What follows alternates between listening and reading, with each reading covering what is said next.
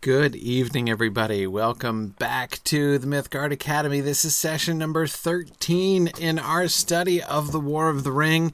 I know nominations are rolling in for our next book.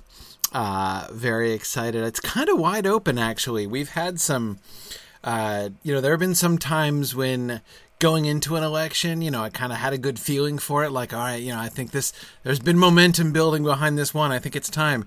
And I'm not really, I don't know. I don't know how this is going to go. So, we'll see how that, I have a suspicion what our next book after the next one is, right? We never do two of one author in a row. So our next one will be a non-Tolkien book. After that, I have my guesses about what's going to come next. By the way, on that subject, so there have been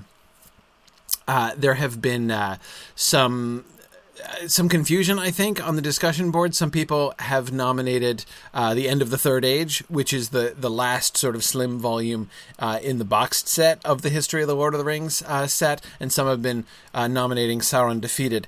The End of the Third Age is actually a subset of Sauron Defeated. It was the first chunk of Sauron Defeated is dedicated to the very end of the History of the Lord of the Rings. He just didn't squeeze it all into the Lord of the Rings. Christopher didn't. But in order to be able to package the box set, they extracted that bit and published it as a little thin bit. So there's no need to vote for or to nominate The End of the Third Age, that little slim book, because it's 100% contained in Sauron Defeated. So a nomination for the for The End of the Third Age is basically will be sort of taken as a nomination for Sauron Defeated, which contains not only The End of the Third Age but also the Notion Club papers, which is pretty fun. Anyway, okay. All right. So Yana, I'm not sure. I always I usually kind of stay away during the nomination process. I wouldn't want to bias the process there. So I usually don't hear about it until the votes are starting to come in for finalists. So I'm not sure. We'll have to see. All right. Nancy, it is a little bit confusing, the whole End of the Third Age thing. I get it. I can only imagine HarperCollins, kind of being frustrated with Christopher Tolkien, as obviously they wanted to be able to package buy the History of the Lord of the Rings. That's obviously going to be the best-selling subsection of the History of Middle-earth series, right? They've probably been waiting for him to get around to this bit forever, ever since he started, Book of Lost Tales. And then here he does this, and he just, includes... it's like a quarter, maybe a fifth of Sauron Defeated is the last bit. It's just, I'm sure they were a little bit frustrated with that. I don't think we're actually going to do the index volume. I'm not sure that I'm going to have too much insightful to say. There have been a lot of people have been joking about that. That we'll do that because there is a separate volume 13 of the History of Middle-earth series is the index of the whole series. I don't think we're going to do that one.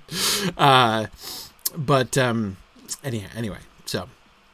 Yeah, we'll see. We'll see if it probably will get nominated. I agree. I'm not saying it won't get nominated. I'm just saying I don't think we're actually going to go there.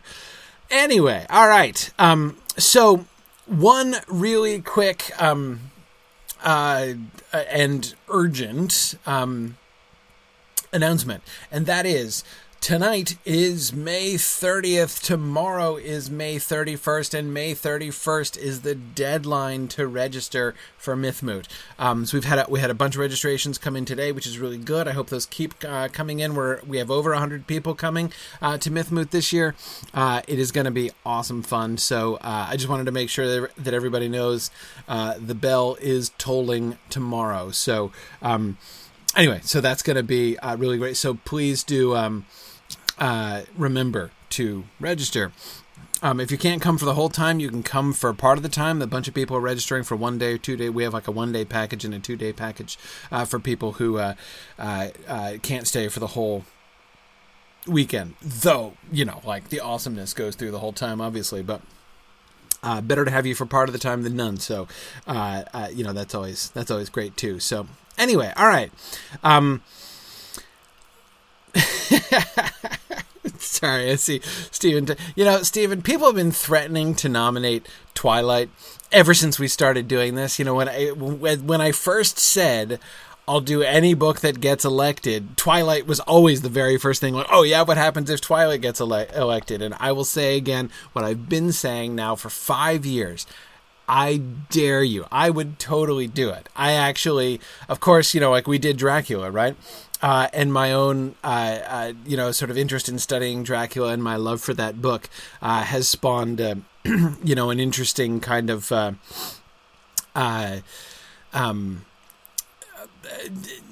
a hobby exactly. I'm not sort of passionate enough about it to make it a hobby, but I have an interest in vampire stories and in vampire films. Mostly, noticing how much they're not quite as good as Dracula, but anyway, I'm interested in that, and the goodness knows there are plenty of horrible things about Twilight, but we could talk about it. It wouldn't take 17 sessions, but we could talk about it. Anyway, Stephen, if it gets elected, we're watching the film. Not all the films. We'll watch the first. Of course I'm going to make you watch the film. Look, if you guys elected, you have only yourselves to blame. Don't look at me. But no, absolutely. We'll go there. I'm telling you, we'll go there. Anyway, all right. Let us get back to the text here. We got some really fun things. Tonight's class is called On Black Wizards, Wozes, and Parenting. And I'm especially excited to look at Denethor tonight. For me, Denethor was the most exciting story. There are lots of other little stories, within the development of the story here today. Of course, tonight we're talking about the Siege of Gondor chapter and the Ride of the Rohirrim chapter. We're going to focus more on the siege than we're going to focus more on the siege than we're going to focus on the Ride of the Rohirrim. But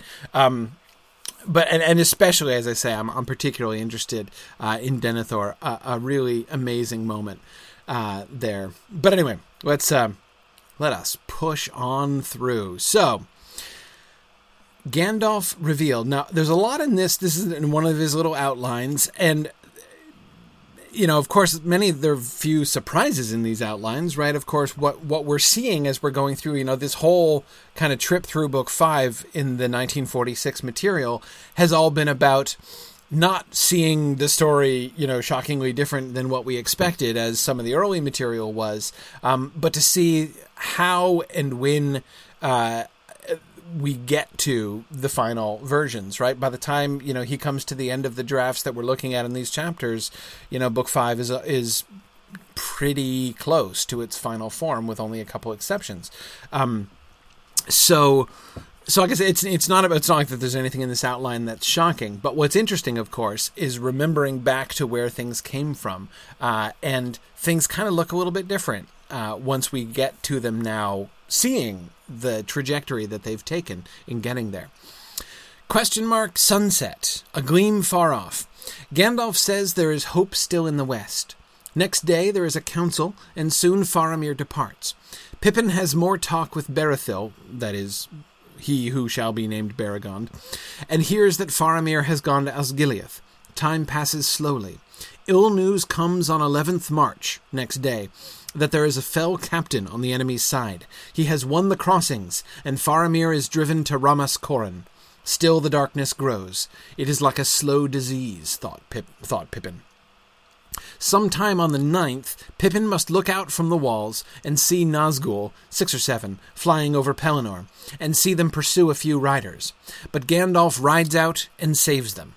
It is Faramir, just in time. Great joy in city. Faramir sees Pippin as he comes up to the citadel and is astonished. That is, as Faramir comes up to the citadel, presumably not Pippin. Okay, several observations here. I'd be interested to hear what things really jumped out at you in reading this. One, Gandalf says there is hope still in the West, right? That's a really interesting note to be striking here, and not something that we have seen to this point. Interesting that Gandalf is making this explicit a nod towards not hope from the West, but hope in the West? Is he thinking about, like, we could still escape and go to the West? Is he suggesting, that, like, even if the Shadow conquers, well, there's always Valinor, right? Or is he suggesting that there is hope for them in their struggle with the Shadow there, because they're not forgotten about from the West? Personally, I would incline to that latter. The way that he's looking out at a gleam of light coming to them, right? The Shadow is coming over them, creeping forward like a disease, and yet the light is still shining from the West, right? And that would seem to me what Gandalf is probably talking about there. Interesting to see Gandalf pointing to that like that. The other, of course, the big thing here is Gandalf's rescue, right? His riding out to save the incoming riders from the, hey, just got a Mythmoot registration. Awesome. Anyway, so his riding out to save Faramir et al. From the Nazgul. And this is interesting to me for several reasons, of course. It's not new, right? Gandalf riding forth surrounded by white light and driving the Nazgul away has been a feature of the Siege story for quite some time, but you'll remember that one of the principal features of the Siege story, ever since it became a Siege story, right, and ceased to be a conquest story, as it was at the beginning, was Gandalf not wanting to reveal himself. Remember, that's why Gandalf was standing on the wall all frustrated with the Palantir and chucking it down and braining people with it, right?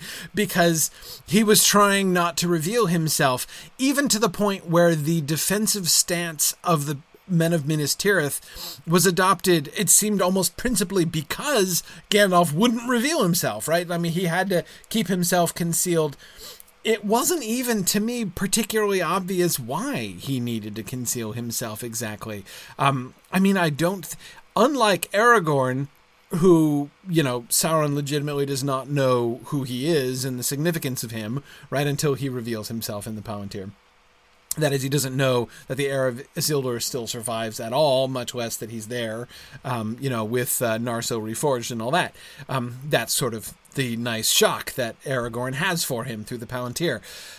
So again, Aragorn is legitimately undercover, right? Is unknown to Sauron. Gandalf's not unknown, right? Is it unknown that Gandalf is returned, right? That he's come back from the dead, that he's now Gandalf the White, wielding the power that he is wielding? No, it can't be unknown, right? I mean, Gandalf has not been making a secret of himself. He's been going about, surely, even Saruman will have heard and reported about that, right? And besides, just like, if it's a secret, it's a pretty ill-kept secret, and the idea that, rumor or word of Gandalf the White riding through the lands and doing all the things that he's been doing, it's hard to imagine that Gandalf really thinks that Sauron's not going to have caught a whiff of this, right? And if he did, so what? It's just not, it was never obvious to me why Gandalf was so particularly concerned about this. Now, and again, even to the point where it was pivotal in their military strategy, like they could have driven the Nazgul army back sooner, not the army of Nazgul, but the army led by and overshadowed by the Nazgul. They could have driven them back sooner had Gandalf revealed himself, but he didn't. Now, Gandalf reveals himself earlier, right? This is before the advance of the army. So one thing that we can see happening simply, right, is the decoupling of Gandalf's revelation or Gandalf's sort of concealment of himself, the decoupling of that concealment from the military decisions of Minas Tirith, right? Gandalf is already helping in sort of revelatory ways, right? Showing himself and his power to the enemy. He's not being shy about that, and it doesn't change anything. I mean, I say it's Faramir. I'm not saying it doesn't accomplish anything, but I'm saying it's not turning. It's not like, okay, Gandalf is uncloaked, let's ride out to victory. That's not what happens, right? That's not how it goes.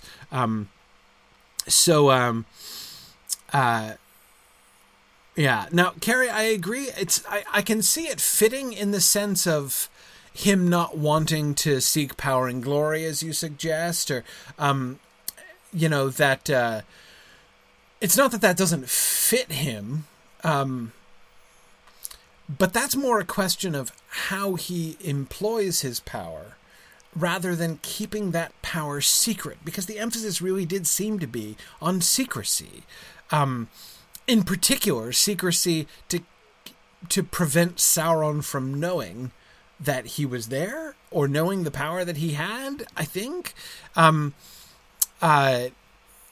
that to me was made, I think, most clear when Gandalf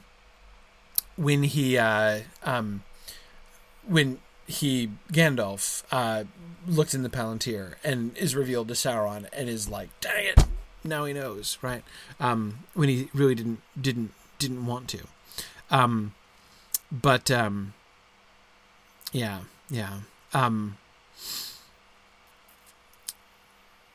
Boomful's asking if he's waiting for until it's too late for Sauron to effectively counter him. Well, I don't know, because the counter would be, you're Sauron, right? And you know that Gandalf is the White now, and he's there in Minas Tirith. How do you counter it? What do you do, right? Send the Witch King, right? The Witch King is your counter. If you've got an anti-Gandalf weapon, it's got to be the Witch King. Well, no, hang on. First, you're going to beef him up first, right? You're gonna like juice the Witch King, and then you're going to send the Witch King out against Gandalf, because that's going to be your best bet for taking down Gandalf, right?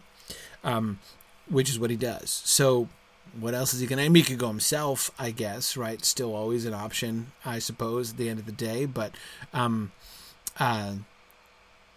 yeah. I don't know.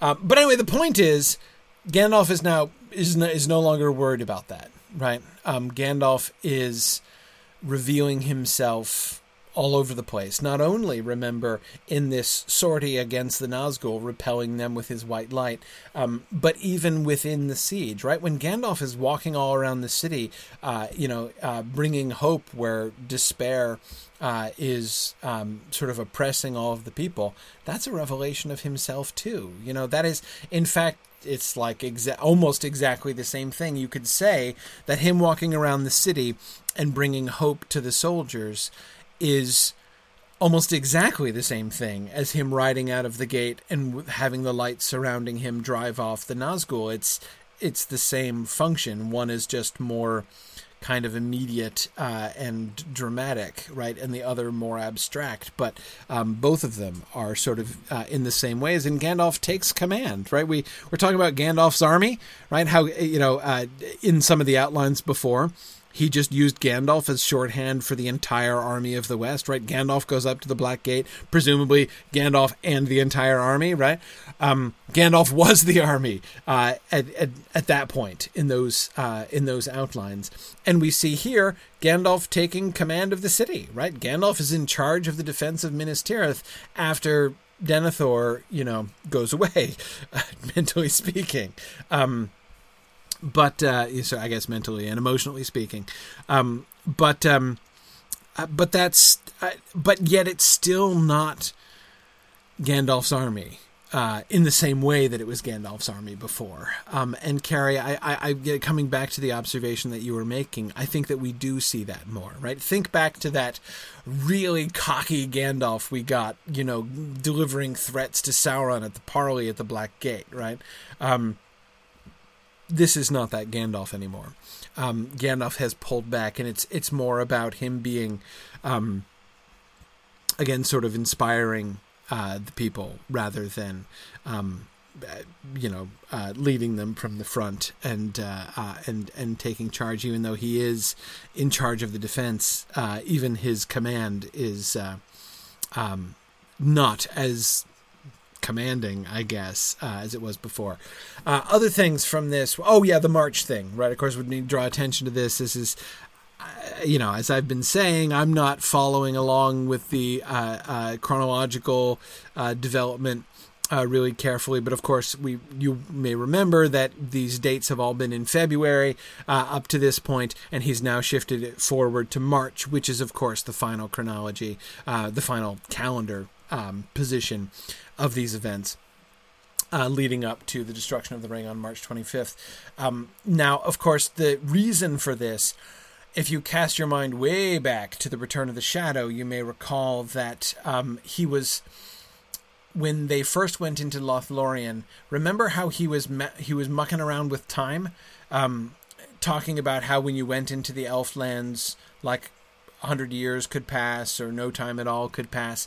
And so he was actually contemplating them staying there for a while, but having no time, in fact, elapse while they were in there.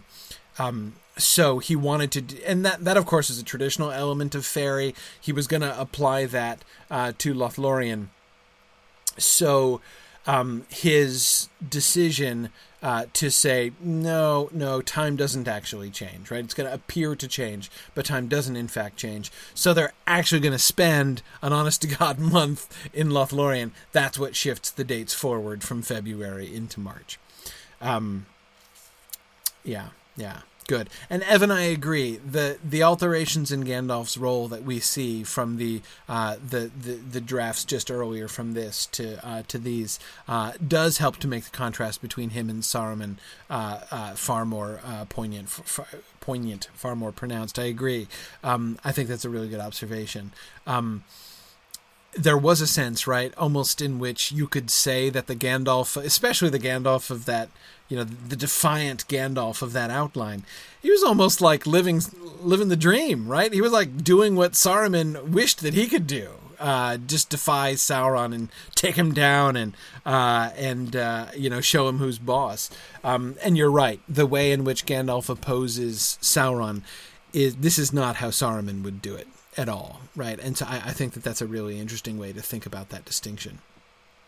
Okay, and we get Faramir coming in, and of course the Fell Captain. I want to focus on the Fell Captain as this is one of the major things that gets really developed here. The role of the so there are several discoveries that Tolkien makes here in this section, things which kind of emerge from the jumble of ideas that Tolkien has had surrounding the battle here at Minas Tirith, and really kind of come into focus as he narrows in and says, this is really the thing. This is really what happens. You'll remember the significance of the Wizard King,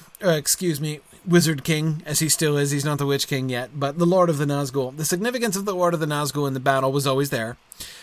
And his being killed by Éowyn has been there. Like, Éowyn has been his bane since there's been an Éowyn, pretty much, right? That's always been her job. She was going to kill the Wizard King and die.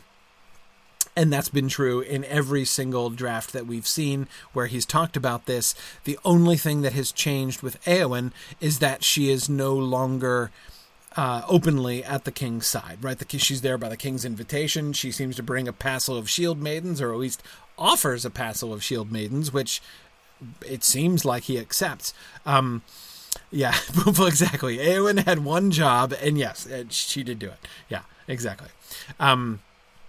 So the setup for Éowyn it has been changing, right? We see her in the muster of, or the Ride of the Rohirrim chapter. We see her becoming Durnhelm. We see her carrying Merry. Merry is going openly at first. There's that weird transitional, like at first they're both going openly. Merry's like, "Can I come?" And Theoden's like, "Yeah, absolutely." Éowyn's like, "I'm coming too." And he's like, "The more the merrier," right? And then he says, apparently, we never see him in the outline say that Éowyn can't come, but we see her coming in disguise, presumably unbeknownst to the king. But Merry can still come, right? And hey, you, like, skinny dude over there, right? I don't know who you are, Éowyn in disguise, but why don't you carry the halfling? That'd be great. So we have this weird kind of moment where she's not allowed to come and she's coming in disguise. He is allowed to come and is coming openly, but nobody knows it's Éowyn that's carrying him, presumably not even him, until the end. But then, of course, we settle into the final pattern of both of them coming against orders and together. In connection. But again, at the end of the day, we're still going to the same place, right? That is, we're going to kill the Lord of the Nazgul and he's going to die, or she's going to die. As far as I don't think she's lived yet. Am I misremembering this? I think that the Eowyn survival rate is still 0 so far in any of these drafts. So anyway, but getting back to the Fell Captain himself, his role has always been conceived as important, but he's kind of coming more into focus here. So the role of the Fell Captain is not a discovery in the same way as Denethor's role, as we're going to talk about in a little bit. It's not a discovery in the sense that he's foreseen this all the way along, right? This is just kind of one of those things, like it's always been an item in the outline, right? It's always been kind of a point in the checklist about the battle. And as he gets closer to it, this one figure looms larger and larger, and it's really neat. I find it really neat to see it develop. So first we have the Fell Captain. There is a Fell Captain on the... This is the ill news, right? That there is a Fell Captain on the enemy's side. He has won the crossings, and Faramir is driven to Ramas Corin. Now, the phrasing there with the Fell Captain and the fact that he's winning the crossings should remind us of the fact that Boromir won the crossings. For like the Fell Captain at the crossings of the river has been kind of a running thing, right? The Fell Captain won the crossings of the river earlier on, and Gondor drove him back, right? That, by the way, seems to be kind of... I'm trying to remember... I don't think that was in our most recent version of the Council of Elrond. I think that I don't remember. Somebody look it up for me.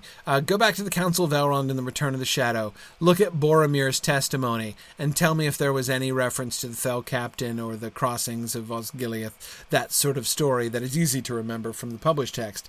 But the parallels are definitely becoming important, right? They're going to be explicitly made. That is the parallel, or the rather unfortunate for Faramir anti-parallel of Boromir reclaiming the crossings of the river at Osgiliath by his valor, and Faramir losing them, right, when the Fell Captain comes.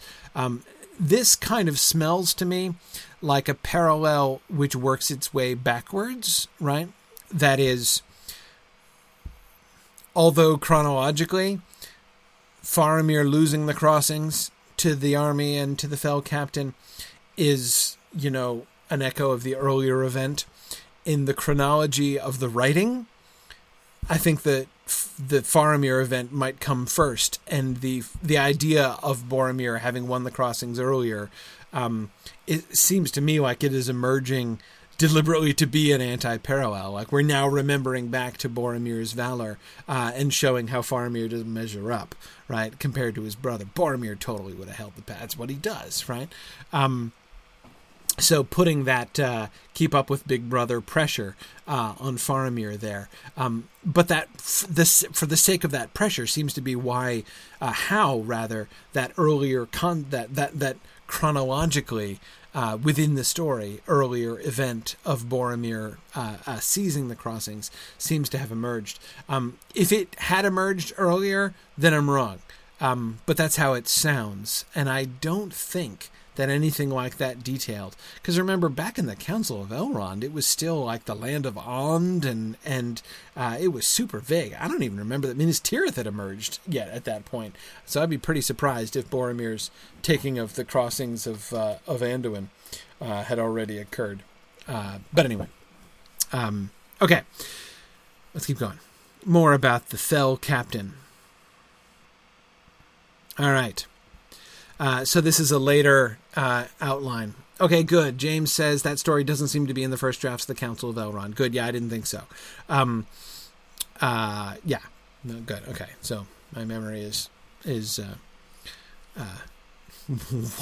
for 1 so far. It's a good record. Okay. Here's another version of the same thing, or a slightly later version. Gandalf saves Faramir. Faramir sees Pippin at Gate of Citadel and wonders. Gandalf introduces them and takes Pippin along to Denethor's council. So Pippin hears a lot, and hears Faramir accept orders to go to Osgiliath. Denethor and Faramir marvel at Gandalf's power over Nazgul. Gandalf says things are still not so bad, because the Wizard King has not yet appeared. He reveals that he is a renegade of his own order. That is, the Wizard King is a renegade of Gandalf's own order. For something or other, for many an age, he has lain in hiding or sleep while his master's power waned. But now he is grown more fell than ever. Yet it was foretold that he should be overthrown in the end by one young and gallant. But maybe that lies far in the future. He hears about Frodo and Sam. Also, how Faramir crossed from Tol Varad, the defended isle, changed to Men Falros with 3 companions and came on horse. The rest of the task force, that is presumably the rest of the Rangers of Ithilien that he had with him over there in Ithilien when he met Frodo and Sam, he had dispatched to the Pelennor Gate. Last half of chapter must deal with situation after taking of Pelennor, the Battle of Pelennor, and the fall of the gate. Okay. So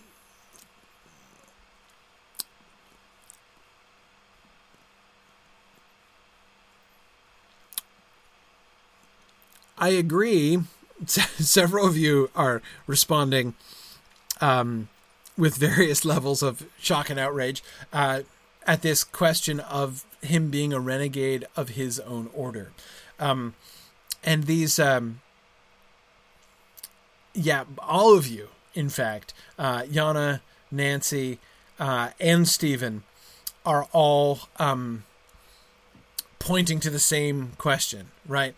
The shocking thing about this is, in a sense, not what it tells us about the Nazgul, but what it tells us about Gandalf, right?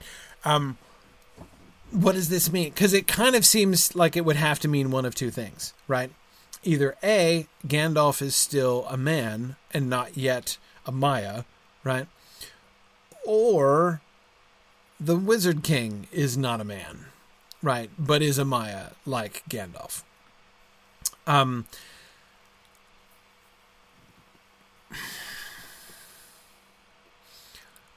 don't think Gandalf is still a dude. I believe we're firmly past the days when Gandalf was a man who was a professional wizard. And possibly, therefore, long-lived in some way.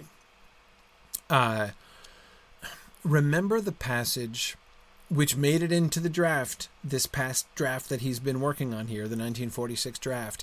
That passage in the first chapter of Book 5, the Minas Tirith chapter, when Pippin looks at Gandalf and is like, who is Gandalf? And, it occurred to him to wonder, who was Gandalf anyway? When did he come into the world? The fact that the narrator has Pippin wondering those things already, it's pretty clear. Basically, this question is just occurring to Pippin. Like, Pippin has clearly assumed for his whole life that Gandalf is a man, right? Who is wizardly, right? The professional magician. Pippin finally groks to the fact that, okay, this is not just a regular guy, right? Gandalf is... What the heck is Gandalf, right? He's not... So there's Denethor over there, and he's an intimidating dude, but Gandalf is just different, right? Never thought of it before, says Pippin to himself. Anyway, so...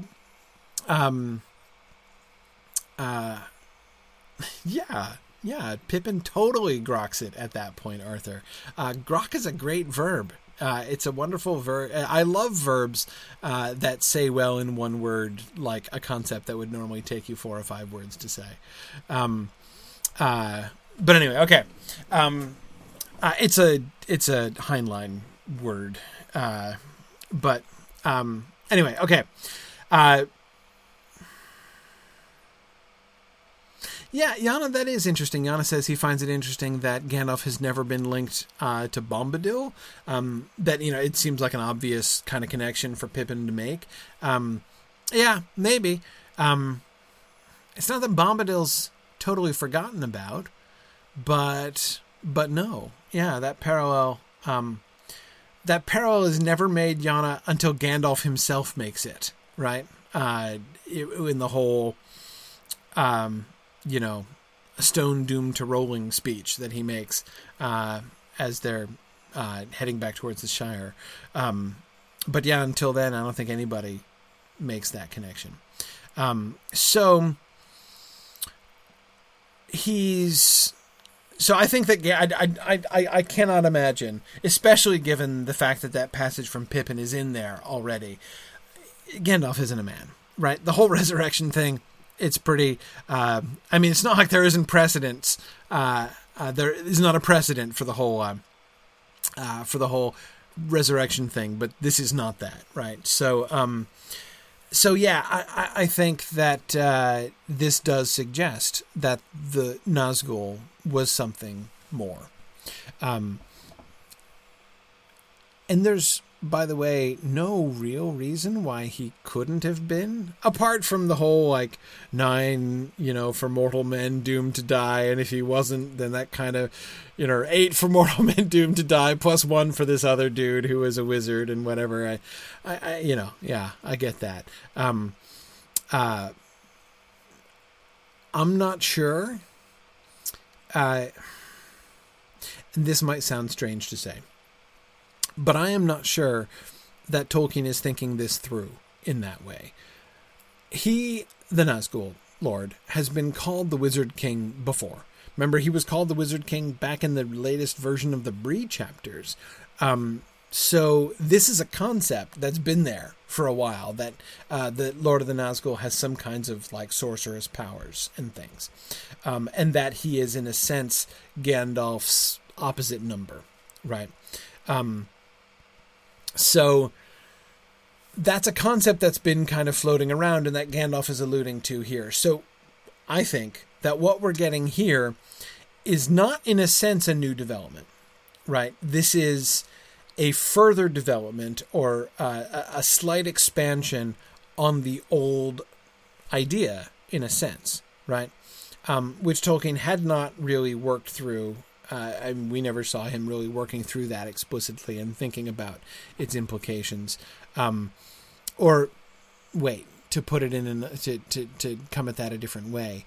When last he drafted the Bree stuff and was calling him the Wizard King at that point in his notes, Gandalf was still kind of a dude. I think that was really before the whole resurrection thing had really gone down and Gandalf had really assumed the role and position and status that he has finally gotten to. He is, Gandalf is now firmly past his high watermark, right? His high watermark was that defiant speech to Sauron when Gandalf was as high and powerful and rarefied as we'll ever see him. So Tolkien has since he called him the Wizard King, since he was Gandalf's opposite number, Gandalf has now developed, right? So Tolkien's first impulse when having Gandalf expand on and explain who is the Thel Captain, who is the Lord of the Nazgul, is to basically go back to the earlier conception. He's the Wizard King, right? So he's a wizard, and he is made explicitly a member of Gandalf's order who rebelled. Now again, conceptually, that's fine. That works very well, right? Sauron himself is a rebel Maya, right? So, and this is exactly how it happened. In fact, already, sight unseen, I'm guessing that the Wizard King, right, the Lord of the Nazgul, was probably the greatest of all of the wizards, right?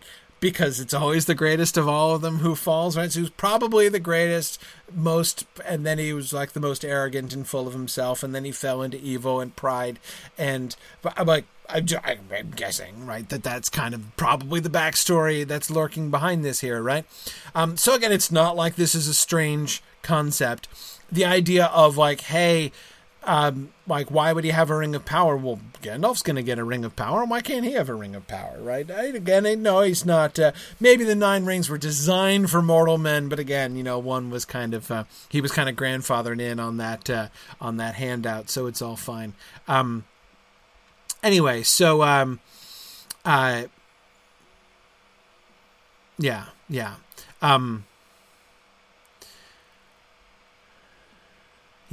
good. So, again, in isolation, this seems fine. When you start thinking back to the ring verse and thinking about the whole mortal men thing, it begins to seem kind of dubious, right? And of course, it doesn't stand up either. Tolkien is gonna pitch this when he comes back to this passage. He's gonna say a different thing. This is just sort of his impulse, and again, to me, the core. When I come back to, as I keep doing, right, what is the core of this story? To me, the core of this story is that the Witch King is Gandalf's opposite number on the field, right? He is setting that up. The Lord of the Nazgul is like the anti-Gandalf, right? Here explicitly, one of his orders, he's a peer of his, but he rebelled where Gandalf was true. So there you go. Yeah, good. John, thanks for bringing up. John Caldwell brings up that passage about him sleeping. He is lain in hiding or sleep while his master's power waned. I don't know what this means about what kind of evidence we can draw from this, John, about the time frame of the Third Age in Tolkien's mind at this point. I'm not really sure. Arthur, yeah, it's possible that he was like in a tomb up in the mountains, right? Yeah, you can't rule out that that's in fact where he's been.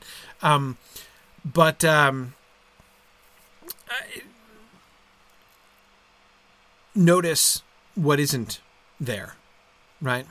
Angmar. There's no Angmar. He not only is he the Wizard King and not the Witch King, he's not the Witch King of Angmar because there's no Angmar, right?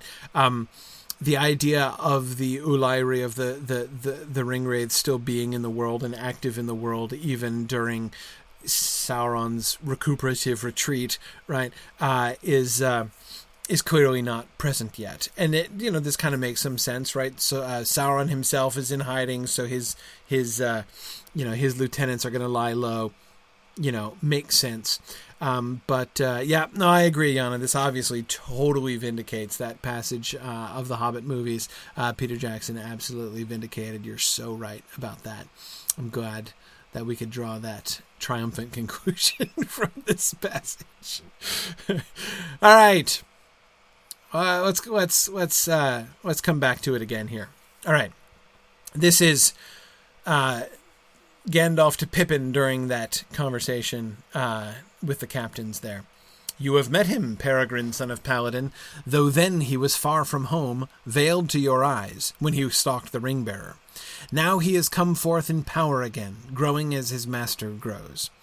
Gandalf now names him King of Angmar long ago, and this is the first appearance of the conception of the kingdom of Angmar in the texts of the Lord of the Rings. To Denethor's, or can it be that you have withdrawn because you are overmastered, causing Pippin to fear that Gandalf would be stung to sudden wrath, the wizard answers lightly, softly in The Return of the King, but our trial of strength is not come yet, he recalls a prophecy concerning the fate of the Lord of the Nazgul, different from that in the brief outline given on page 26. Which reminds me to interrupt our discussion of this passage with a discussion of the prophecy, which I totally skipped in the earlier passage, being obsessed with the wizard thing. Hang on a second. It's worth actually scrolling back to that for a second. It was foretold that he should be overthrown in the end by one young and gallant. And I agree, somebody was talking about this, but it was a while ago.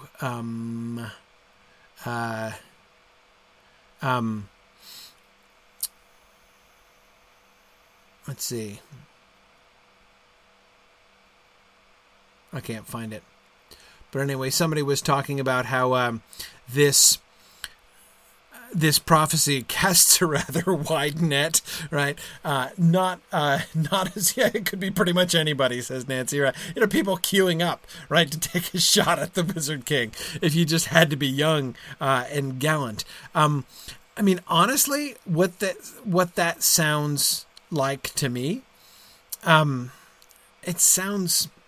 This is not Shakespearean, right? And Evan, exactly as you say, we're far from Macduff, right? it may be, as Tolkien says in his letters, that the memory of his childhood disappointment with Macbeth and how lame it was, the way in which the prophecy about Birnam Wood and Dunsinane Hill was fulfilled, is part of what inspired the March of the Ents. But it is equally clear that he did not approach this scene with that Macbeth parallel in mind, right? Because it is nowhere evident when he's foreseeing the death of the Wizard King, right? In fact, this sounds to me,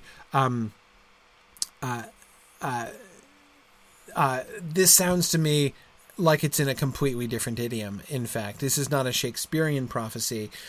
This is an Arthurian prophecy. This sounds to me like the Grail quest, really. I mean, I expect Galahad to jump up and be like, obviously, this is speaking of me. Now, obviously, again, there's no mystery about who's going to fulfill this prophecy, right? I mean, it's like the worst kept secret in these drafts, right? We know it's going to be Éowyn.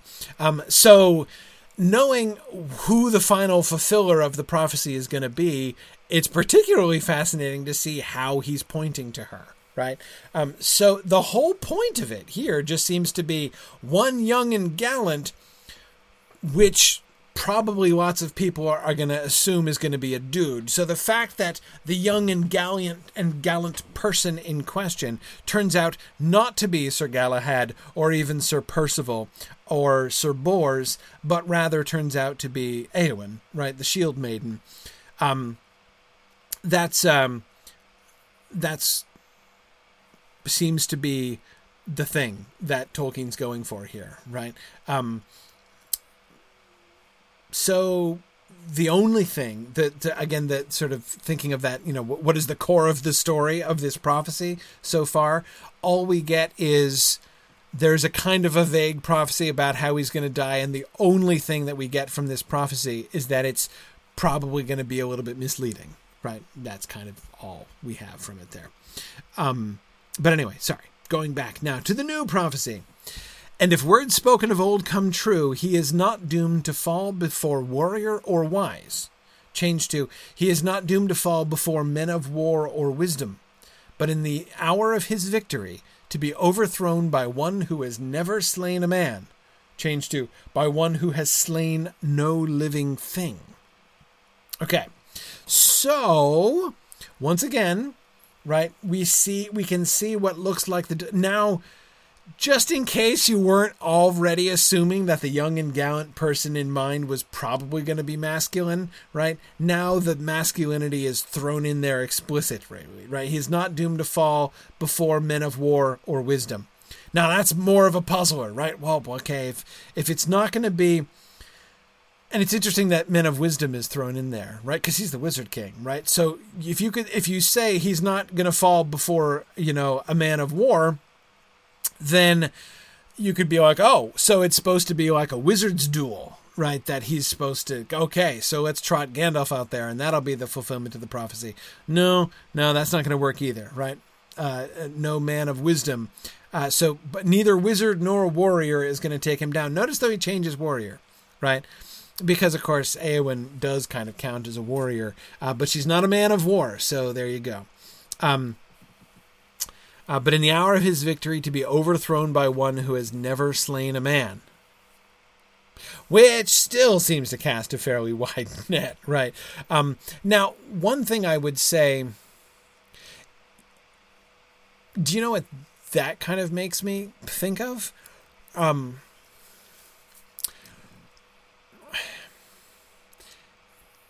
In the hour of his victory, he's going to be overthrown by one who has never slain a man. Makes it sound like he's going to die by some kind of misadventure, right? The thing that I can't help but think of, which might be totally inappropriate, is actually the Old Testament story. Isn't it Abimelech and the Stone of Thebes? When Abimelech is besieging the walls of the town of Thebes, and he's, I think, victorious, right? But in the hour of his victory, a woman from on top of the wall chucks a rock down and brains him with it. and it's, embarrassing. So that's kind of what I don't know that that's exact, but the whole, the irony of it being in his hour of victory and not by somebody who's ever killed anybody before, right? So we have a non-professional soldier here. But fascinating that it is Abimelech Joy. Thanks. Okay, I was hoping I was remembering that correctly.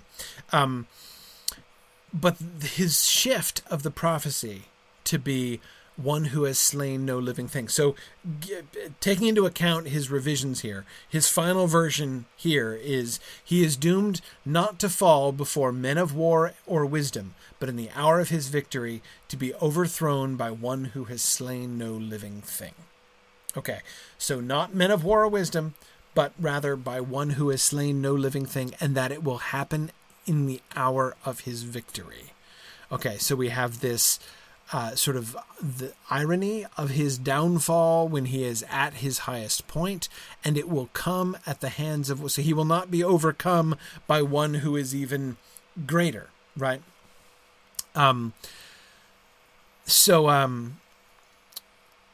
Okay. The slain no living thing is interesting. I don't know, Rachel, whether it insects count, right? If you've ever swatted a mosquito, then you're disqualified for killing him. Julie's thinking the same thing. Yeah, you swat a fly and you're no longer eligible.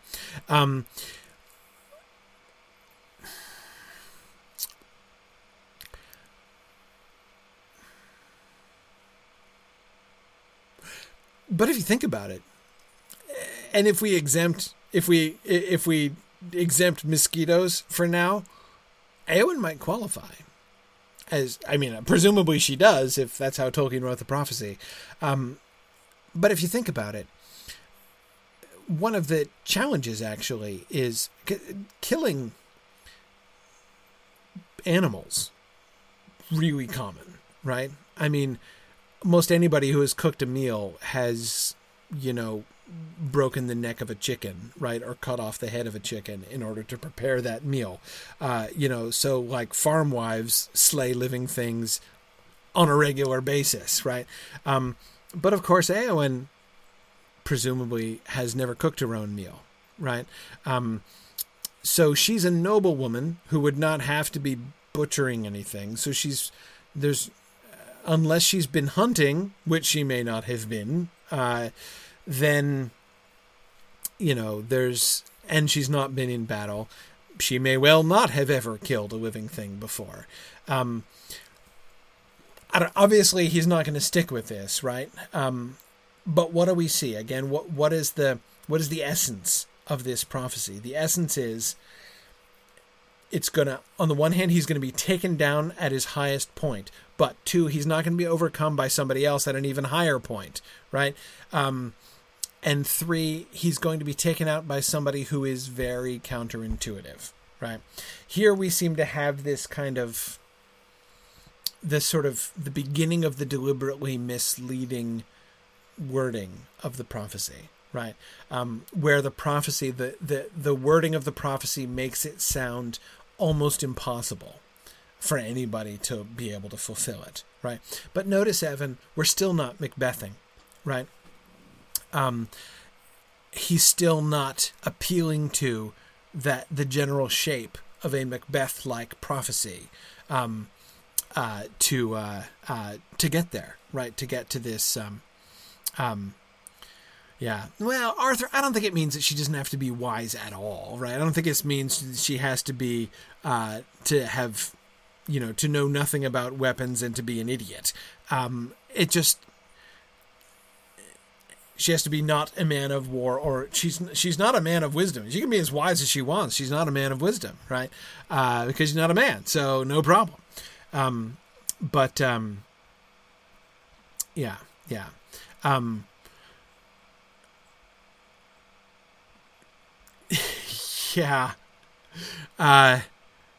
Yes. Well, so Carrie, this is tricky. Carrie's pointing out that Éowyn's joining the army is out of depression, from rejection by Aragorn, not out of free-thinking feminism. That is true. But it's not true yet, remember, right? So remember the chapter that isn't yet. So far, we're up to the Siege of Gondor and the Riding of the Rohirrim. We're still missing a chapter from the book, and that is the Passing of the Grey Company. The Passing of the Grey Company has been rolled together in with... so like the Aragorn goes to the Paths of the Dead and Theoden returns, and then we get the mustering. It's all in the Mustering of Rohan chapter, right?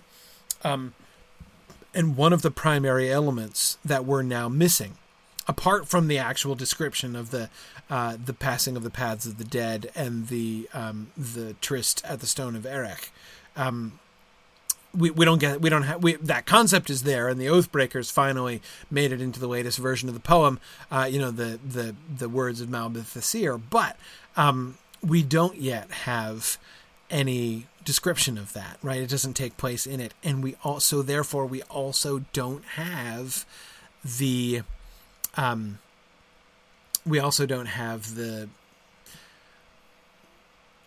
unrequited love of Éowyn for Aragorn. It's interesting. So far, they're kind of mutual, right?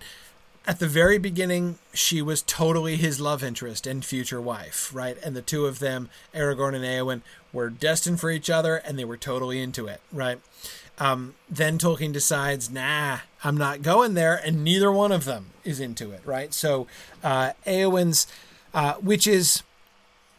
So actually, Carrie, you could say, right now, well... Okay, not quite anymore.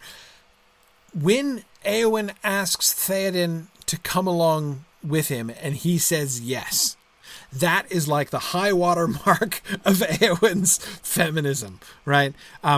When he's like, oh, like, where should we go for help? Like, we don't have enough men. And she's like, no problem. Like, summon the shield maidens. I shall lead them into battle with you, right? And he's like, okay, let's do that, right? There you go. Like, that is the high water mark of Éowyn's feminism in the whole history of the text, right? She is not ever, like, briefly, she was supposed to be Aragorn's love interest. She was supposed to be his future wife, though even there, she was future wife in the sense not of like, I'm just kind of mooning around for Aragorn and I have no other job, but in the sense of this is a really important political alliance, and so she is the one who is his, like, the logical one for him to go on and marry because she is important, in herself and for her position with her people. So she wasn't just like an accessory of Aragorn's even then. And of course, as we've known from ever since, we've gotten this final set of outlines for the battles. As we've said, we know Éowyn's job is to kill the Witch King and die. So she is not just a love interest, right? She is not,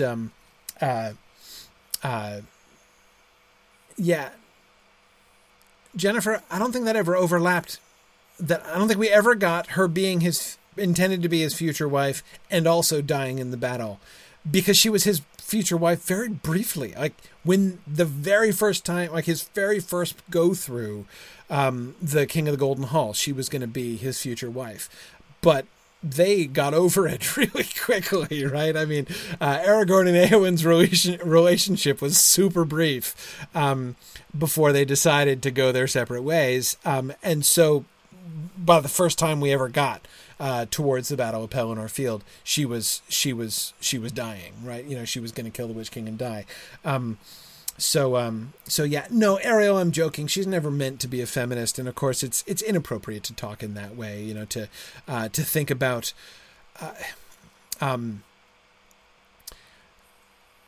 C.S. Lewis said that one of the most pointless things this is one of the wise things that C.S. Lewis said. One of the most pointless things that a modern historian or critic can do is to ask on what side of a modern question an old writer falls when that question is never put before them. Like, a question that really matters to us. and just was not anywhere on the radar screen of that. I mean, it's like vocabulary that is not even relevant and would have had to be explained to the person, and to ask them, so this whole question of like, is Eowyn a feminist? Like, that wasn't a thing, like not in the modern sense in the way that we talk about it. So no, I'm not actually suggesting that. I was yeah, Booful says, so was Tolkien for or against having pineapple on pizza? Yeah, it's kind of like that. It's kind of like that, right? To if you really pour yourself into like getting data to try to answer that question, you're utterly wasting your time, right? That's a good, silly illustration of the kind of thing that C.S. Lewis was talking about. I mean, it's like saying, like, Boethius, was he for or against Marxism, right? I mean, it's like, okay, I mean, you can ask yourself that, but it doesn't make it a sensible question. Is Aragorn a Republican or a Democrat? Says Stephen. Yeah, exactly. That kind of thing. So yeah, to some extent, honestly, I think, is Eowyn a feminist is exactly that kind of question, really. Because it's not really a fair question to ask. What we can do, though, but what we can see, she does not exist to be a romantic accessory to men. She doesn't exist to be any kind of accessory to men. Again, there was that brief flash in the pan in which that was going to be her primary job, but she is quickly promoted to having a real job, right? Fulfilling and then notice how this whole prophecy is building around her. Right? She's there, and the prophecy, it's all about her from the beginning, right? So this whole prophecy growing up, making, as the Black Captain himself grows, the significance of her accomplishment in killing him, especially sacrificially, as far as we know, she's still going to die, makes it even greater, right? Something even more significant. So yeah, I mean, I don't know, what more we would want from her there. But anyway, okay. Let's keep going.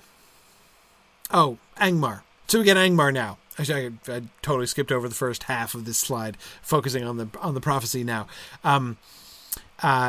Notice that the idea of the Witch King being Gandalf's opposite number, and possibly even overmastering him or overmatching him, Gandalf still leaves that up in the air, right? So that's still the kind of operative question. Gandalf, are you overmatched? Can you take him, Gandalf, or is he stronger than you? And Gandalf's like, who knows? The trial of our trial of strength has not come yet. So they're still scheduled to have their arm wrestling competition, but it hasn't happened yet. So that concept of the Black Captain as being the anti-Gandalf, still very central. But now we get Angmar. So what's the significance of that? Well, on the one hand, this shows that we're no longer vindicating Peter Jackson, right? We're not.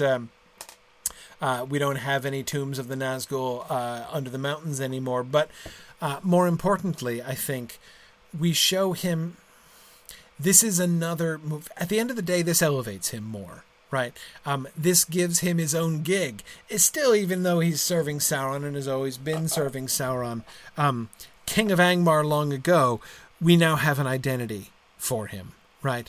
Does this mean that he was King of Angmar, like that was his original, like, during his normal mortal life, he was King of Angmar? Was Angmar maybe a good kingdom, which is perverted and twisted into evil when its king receives the ring? Right? We don't know. So what King of Angmar long ago means at this point, it's hard to be sure of. But it's something, right? We get more of an identity to him. The fact that he was King of Angmar long ago does suggest that he's obviously not one of Gandalf's order anymore. So that concept seems to have already passed. But notice, Gandalf's opposite number, he still is, right? So that concept is staying, even though he's now refining how he's getting there. Okay. Mithrandir's help fails now, said some, for Gandalf had ridden down to Osgiliath at Faramir's side, but others said, nay, he has never given any, not of such a kind. He is not a captain of war. That's a news flash, right? Gandalf not being a captain of war. This is not Gandalf's army anymore. This is not Gandalf goes up to the Black Gate and, his army with him. This is a very firm statement. We can see this seems to be an articulation of that reorientation that Tolkien has been doing in his refining of Gandalf's role, right? And again, it's not uncommon for us to see this, right? For Tolkien to articulate the changing of his ideas through the dialogue of a character, right? And then eventually he's going to take that out. He rarely leaves those things in, but very standard for us to see him articulating a new concept or changing an old concept through dialogue like this.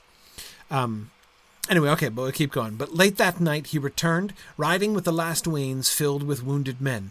They have paid dearly for the causeway. Presumably the enemies have paid dearly for the causeway, he said, although they had prepared all things well. Presumably the enemy, has prepared all things well. They have been building barges and boats secretly in East Osgiliath to the ruin of Ithilion's trees. I love that, right? I kind of wish Gandalf still said that in the published text.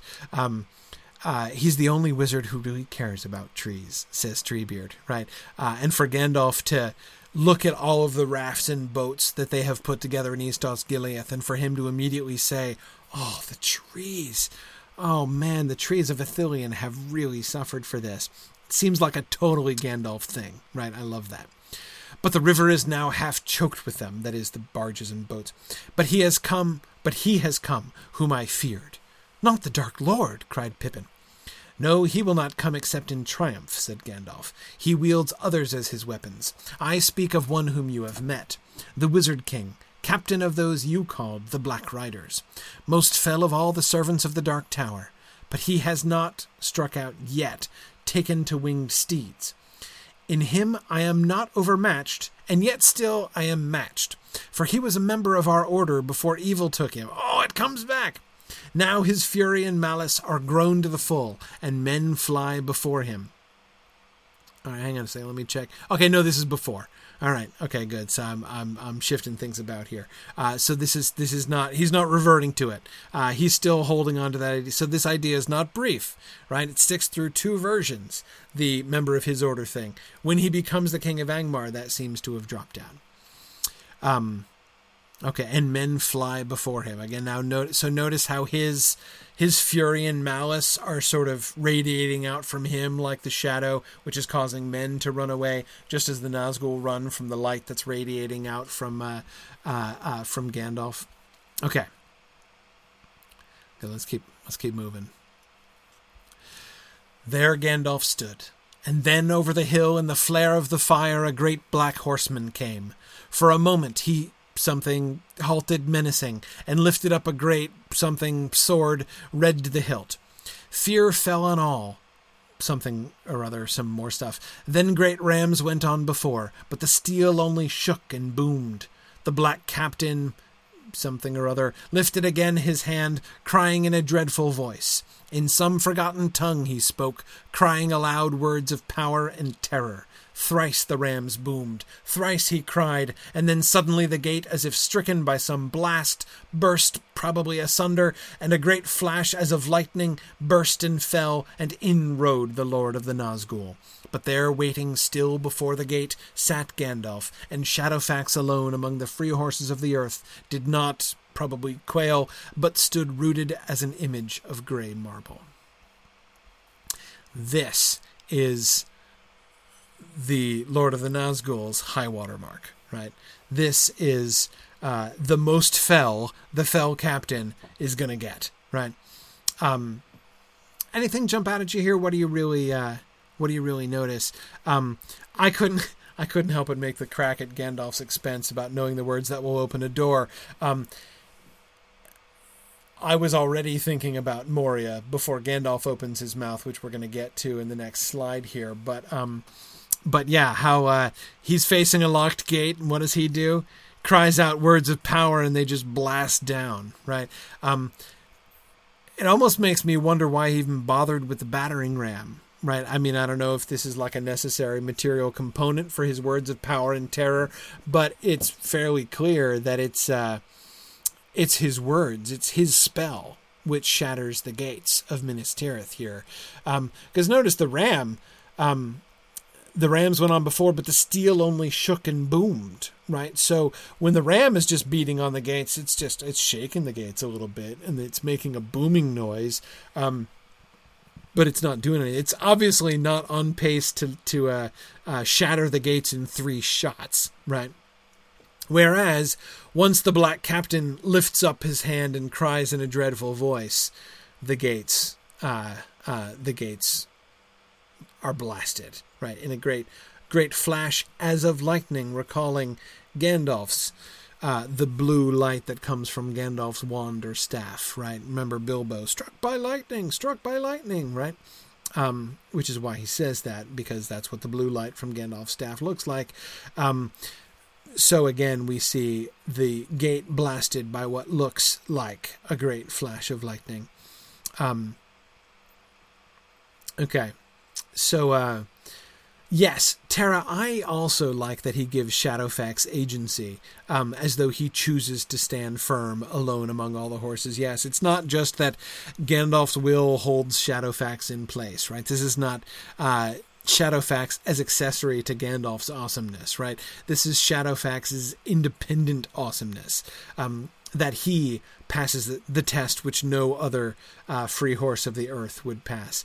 Even Tara, the fact that he's emphasized as being one of the free horses. He's not a slave, not even to Gandalf, right? He's not being constrained against his will. He is... Well, I was going to say he's got Gandalf's back, which is kind of an ironic thing to say about a horse that you're riding, right? He's got Gandalf on his back, really. But yeah, it's that's a big deal. Yeah, good. Okay. Let's keep going. Finish the scene. "You cannot pass," said Gandalf, which, as I said, I was already thinking about Moria before Gandalf said that. "Go back to the black abyss prepared for you, and fall into nothingness that shall come upon your master." The Black Rider laid back his hood, and something or other crown sat upon no visible head, save only for the light of his pale eyes. A deadly laughter probably rang out. "Old fool," he said, "old fool, do you not know death when you see it? Die now and curse in vain. This is my hour of victory." And with that he lifted his great sword. Added, and then suddenly his hand wavered and fell, and it seemed that he shrank. And changed to 4, in that very moment, away behind in some courtyard of the city, a cock crowed. Shrill and clear he crowed, recking nothing of wizardry or war, welcoming only the morning that far above the shadows of death was now coming once again. And as if in answer there came from far away another note. Horns, horns, horns, great horns of the north wildly blowing. The riders of Rohan had come at last. Okay.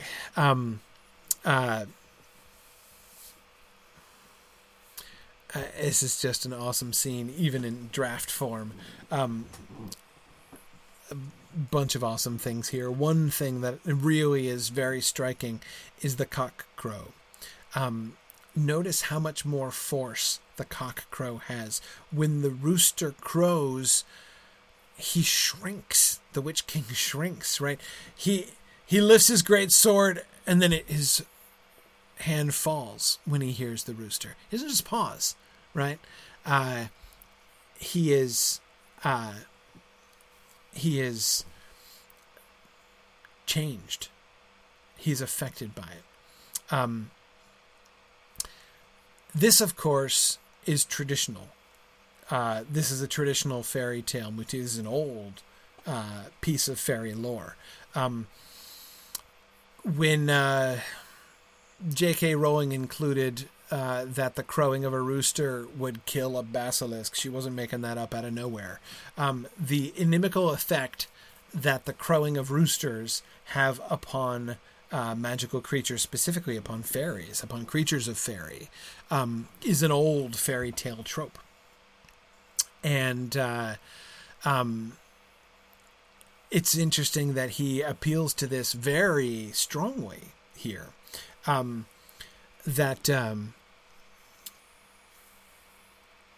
When he hears that it's not just when he hears the cock crow. The cock crow changes him. He shrinks already just when that happens. And Yana,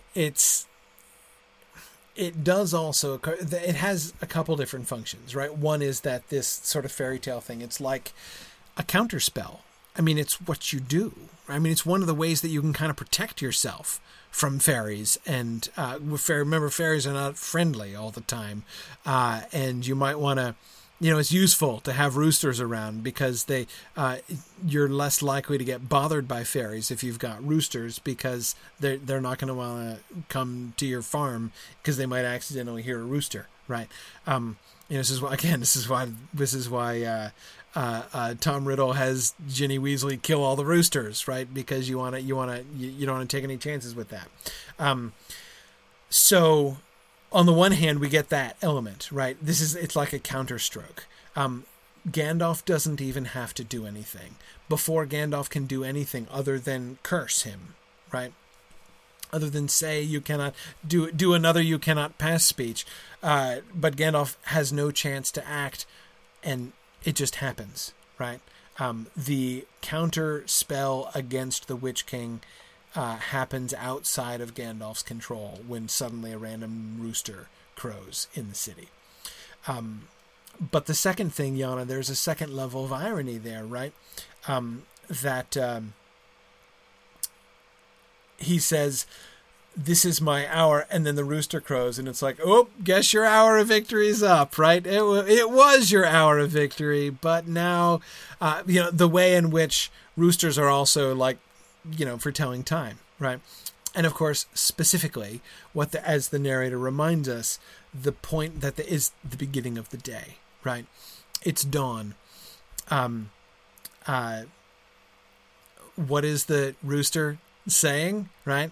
If you could translate the rooster cry into Quenya, what would the rooster be saying?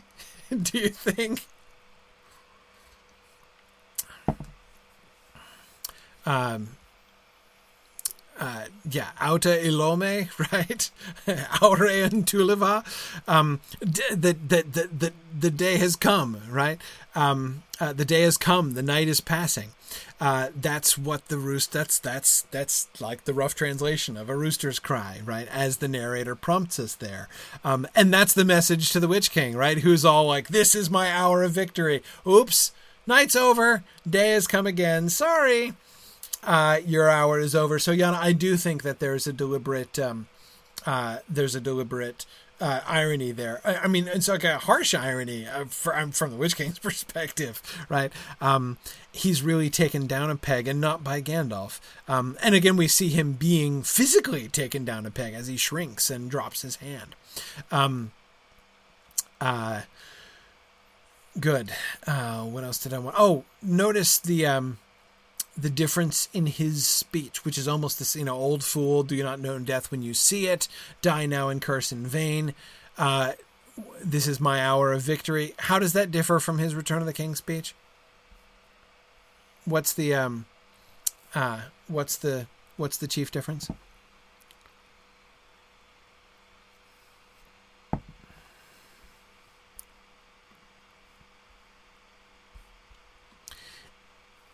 He doesn't say, "This is my hour of victory." In the Return of the King, he just says, "This is my hour." Yes, Arthur, and you're right, the sequence is different. Old fool, this is my hour, die now and curse in vain. He doesn't say, "This is my hour of victory." Why does he say, "This is my hour of victory"? Because it's the prophecy, right? He doesn't know the prophecy, but he's quoting the prophecy, right?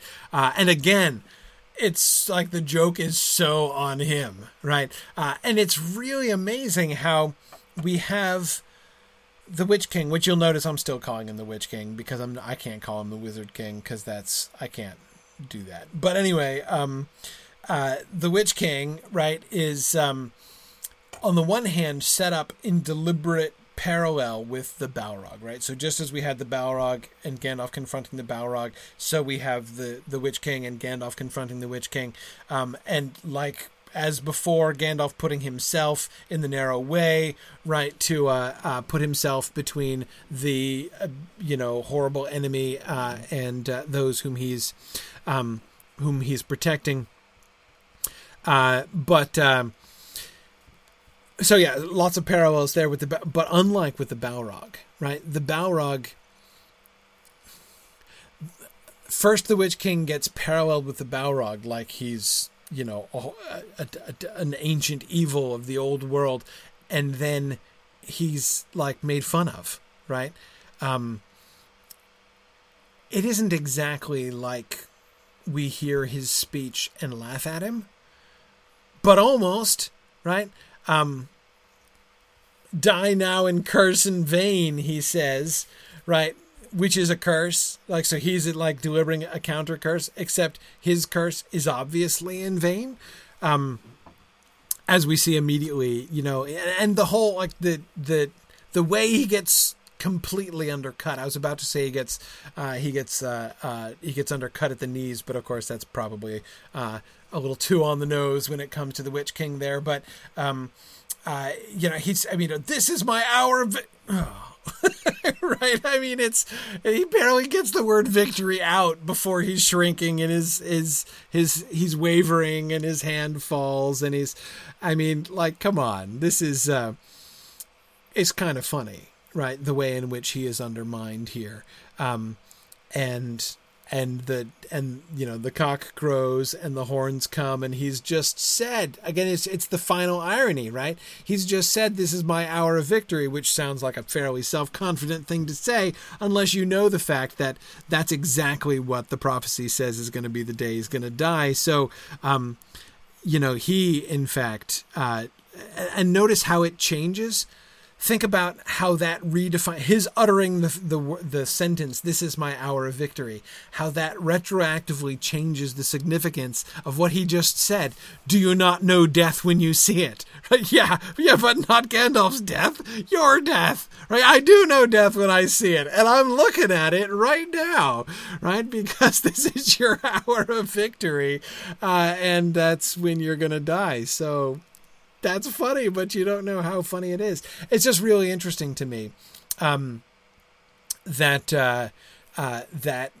we see this is the move, this kind of undermining. Now, the undermining of the Witch King is going to get much less dramatic, right? He's not going to shrink. He's not going to drop his hand. He's not going to. He's not going to directly quote the prophecy yet, right? He's going to do it later on, but knowingly, right? Even then, when he quotes the prophecy in the published text, he quotes the prophecy knowing that he's quoting the prophecy. He doesn't quote it by accident, right? So that the joke's on him. Do you not know death when you see it? Is not going to be made. There's not going to be dramatic irony heaped upon that sentence in the final text, right? So we're not going to be the Witch King is not going to be the butt of the joke anymore. But it's kind of amazing to me that that's the move, right? And it doesn't make this scene less awesome because you have to kind of think it through. Like the first response to this scene as it's described is still like, he's terrifying, and it's really, it gives you chills, and it's awesome. But then the more you think about it, the more ironic it becomes.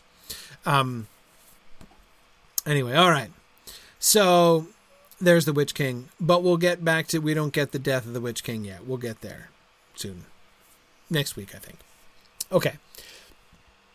One quick note, following up the thing we talked about a little bit before about the military position of Minas Tirith, by which I mean this sort of shift that we've been watching of how the war of Gondor has shifted from an offensive war to a defensive war. I really like how that gets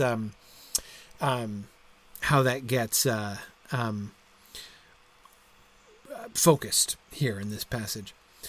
The Lord drives his son too hard, and now he must do duty for the one that is dead as well. Added in ink, but in truth Faramir went at his own will, and he it was that most swayed the council of the captains. The council of the Lord had decided that with the threat from the south, their force was too weak to make any stroke of war on their own part. They must man the defences and wait. Yet ever Faramir had urged that their outer defences must not be abandoned, and the river was the one that the enemy should buy most dearly. It could not be crossed by a great host north of Men Falros because of the marshes, and away south in Lebanon it became too broad without many boats. So now he was gone again, taking such few men as Denethor would spare to strengthen the force that held the western ruins of Osgiliath. Added in ink, but hold not too long so far afield, said Denethor as he went out. Though you slay 10 times your number at the crossing, the enemy has more to spare, and your retreat will be hazardous. And do not forget that something danger in the north. Not one army only will be sent at this time from the Black Gate. And here's the Denethor that we know and love, right? The Denethor who tells his son Faramir not to risk himself needlessly, not to endanger needlessly the lives of the men of, the defenders of Minas Tirith, not to throw any lives away, and to be careful and everything. And yeah, Evan, it's kind of amazing, right, that it's Faramir, not Denethor, who wants to hold the outer defenses. This is just an act of... So notice the sort of... Both Faramir and Denethor are excellent military captains, right? Faramir, on the one hand, is right. He's like, we have these defenses. We can't just give them up, right? We have to make them pay. We have to defend the crossing of the river, at least, right? This is our best defense. We can't just abandon it and let them cross without it costing them anything, right? At the very least, we need to weaken their army at the crossing of the river. Is our best chance to do it. It's very sound strategy, right? But also Denethor's caution, though you slay 10 times your number at the crossing, the enemy has more to spare. Yeah, you can make him pay very dearly indeed to cross the Anduin, but at the end of the day, it's not really going to... If they outnumber us by so much, that it's probably not going to make a big difference. So don't overextend yourself, right? It would be foolish to throw away any significant portion of our strength, even for, what would seem to be a very high cost to them. So both of them making very sound arguments. Faramir being forward into battle and wanting to do the valiant thing, the valiant and self-sacrificing thing, and Denethor being cautious, more conservative. That we've seen all the way through. Denethor has always been more cautious and conservative than Faramir, than Gandalf as well. When we have had differences in battle strategy, Denethor has always so far been on the side of caution, right, and not moving forward. But another really important thing here, and obviously we're going to get to talking about Denethor very soon now, but the other thing to really be noticed here is that business about, with the threat in the south, their force was too weak to make any stroke of war on their own part. Notice how Tolkien's kind of having it both ways here, right? They still want to wage an offensive war, right? They still want to attack, but they can't attack because of the threat in the south. Because the army of Southron's coming up the river has prevented the strength of Gondor from the south. The armies of the southern lands of Gondor have not been able to come in to reinforce the capital, so they don't have enough of an army to be able to attack them, to attack on their own part, like they did in the earlier drafts, right? So notice another thing. The army coming up from the south has become much more significant, right? This is not just... It almost sounded... Remember back in the days when they were crossing a pass to come down, right, and doing the Hannibal thing? It almost sounded as if the whole point was just like, let's take the army while it's divided, right? Then we can come in and we can attack them unexpectedly before they can come and consolidate their forces in front of Minas Tirith. And then that way we can, by stealing a march on them in this way, we can take them while they're divided and overwhelm them. So it's a brilliant and aggressive offensive maneuver, which takes the army at their the enemy armies at their weakest. Now, both armies, enemy armies, have grown huge. It's not just the massive army that's coming across from Minas Morgul, which is so large that they can make them pay 10 times their number and the enemy wouldn't even notice. Now, that army from the south is also huge, right? So big that it's keeping the entire force of the southern fiefs in place so that they can't come to, and this is why. So again, Tolkien's kind of having his cake and eating it too, right? They would be offensive. They would go out there and make a stroke of war on their own, but they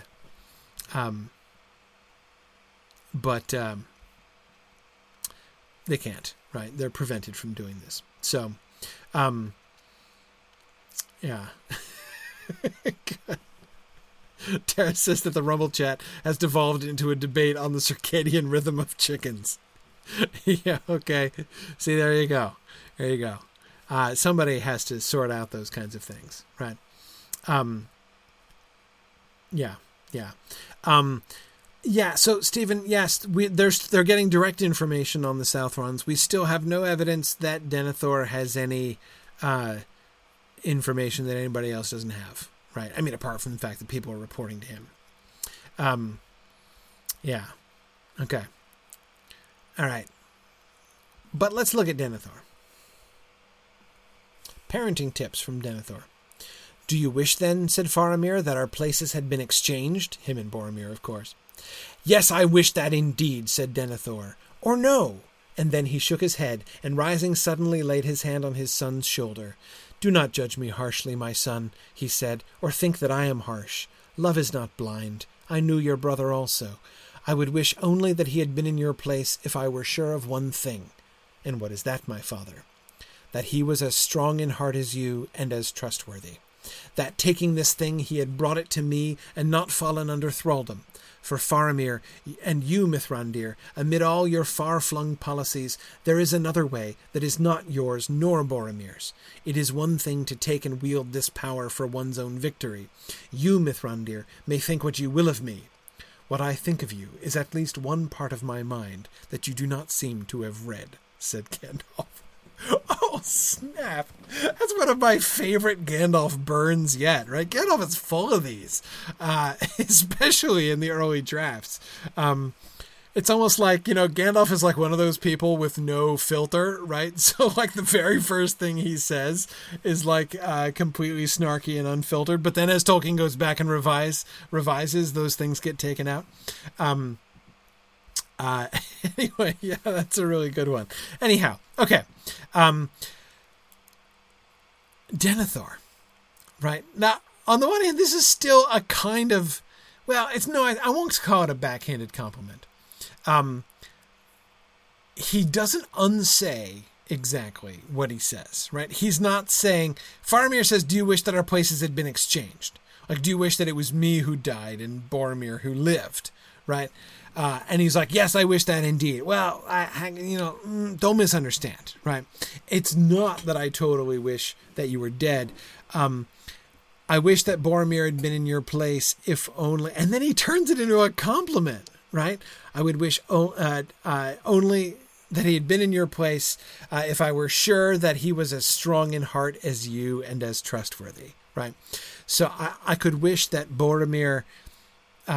had been in your place if he had been as awesome as you, but had not done that stupid thing about letting the ring go into Mordor, right? That's really kind of he's still criticizing him, right? He's still saying, I think what you did was stupid, right? That was incredibly foolish for you, like Mithrandir, to send the ring off into Mordor. Like, that was dumb, and I totally disapprove of that move.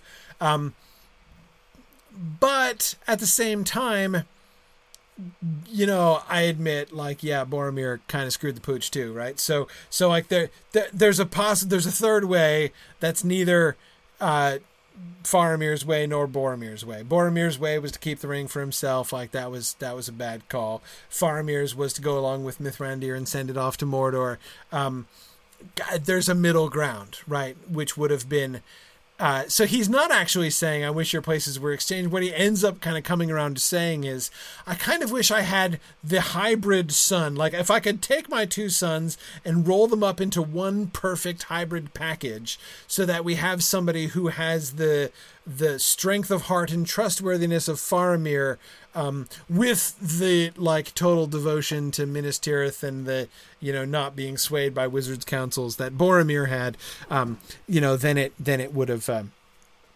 It would have come in. So, yeah, Jennifer, he does kind of come around to saying you both failed me, though he also kind of comes around to saying Boromir failed him even worse than Faramir did, right? So it's, I don't know. I guess if I'm Faramir, I'm coming to the end of this speech and trying to work it out and see if it comes to a compliment, right? But there's no question about the fact that this is much closer to a compliment than what Denethor says in the published text, right? Denethor says, or Nancy says, Denethor doesn't want to be thought harsh, so he rags on both his sons. Yeah, exactly. That's how you not be harsh. See, parenting tips from Denethor. This is very handy. Yeah, like I said, it's kind of complicated, but obviously this is eye-opening, right? You can't not... how many of you did not have your eyebrows lift when he says, or no, and rise up and put his hand on Faramir's shoulder, right?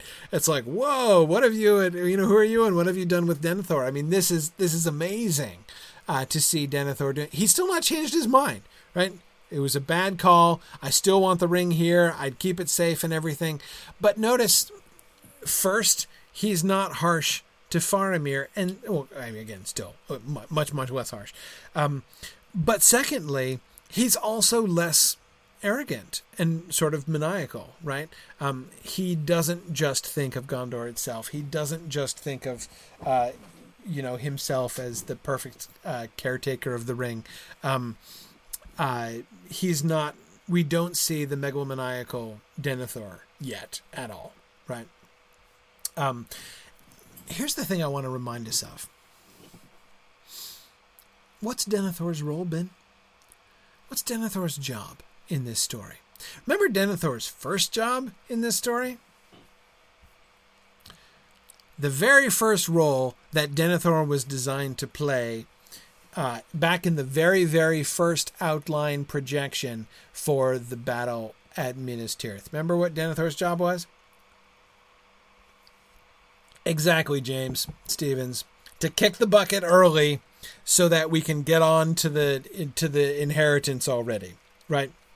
He was going to die super early on in the battling so that we could then have, do we take Boromir, his heir, who is still alive, or do we elect this, the new kid Aragorn, and they decide to do Aragorn, right? So he was wow, Deadwood, I was about to say. It's a little harsh. But he was in the way, right? His job was to die and get succeeded. So there you go. Ever since Boromir died and now he's been surviving, he still has kind of vanished. You remember his role when Gandalf was leading the army? He was just going to hang out they were going to leave him back in Minas Tirith. You mind the fort here, right? Just you look after things at home and we'll go take care of business at the Black Gate, right? They kind of left him behind to babysit, right? In other words, Denethor's not really had a role.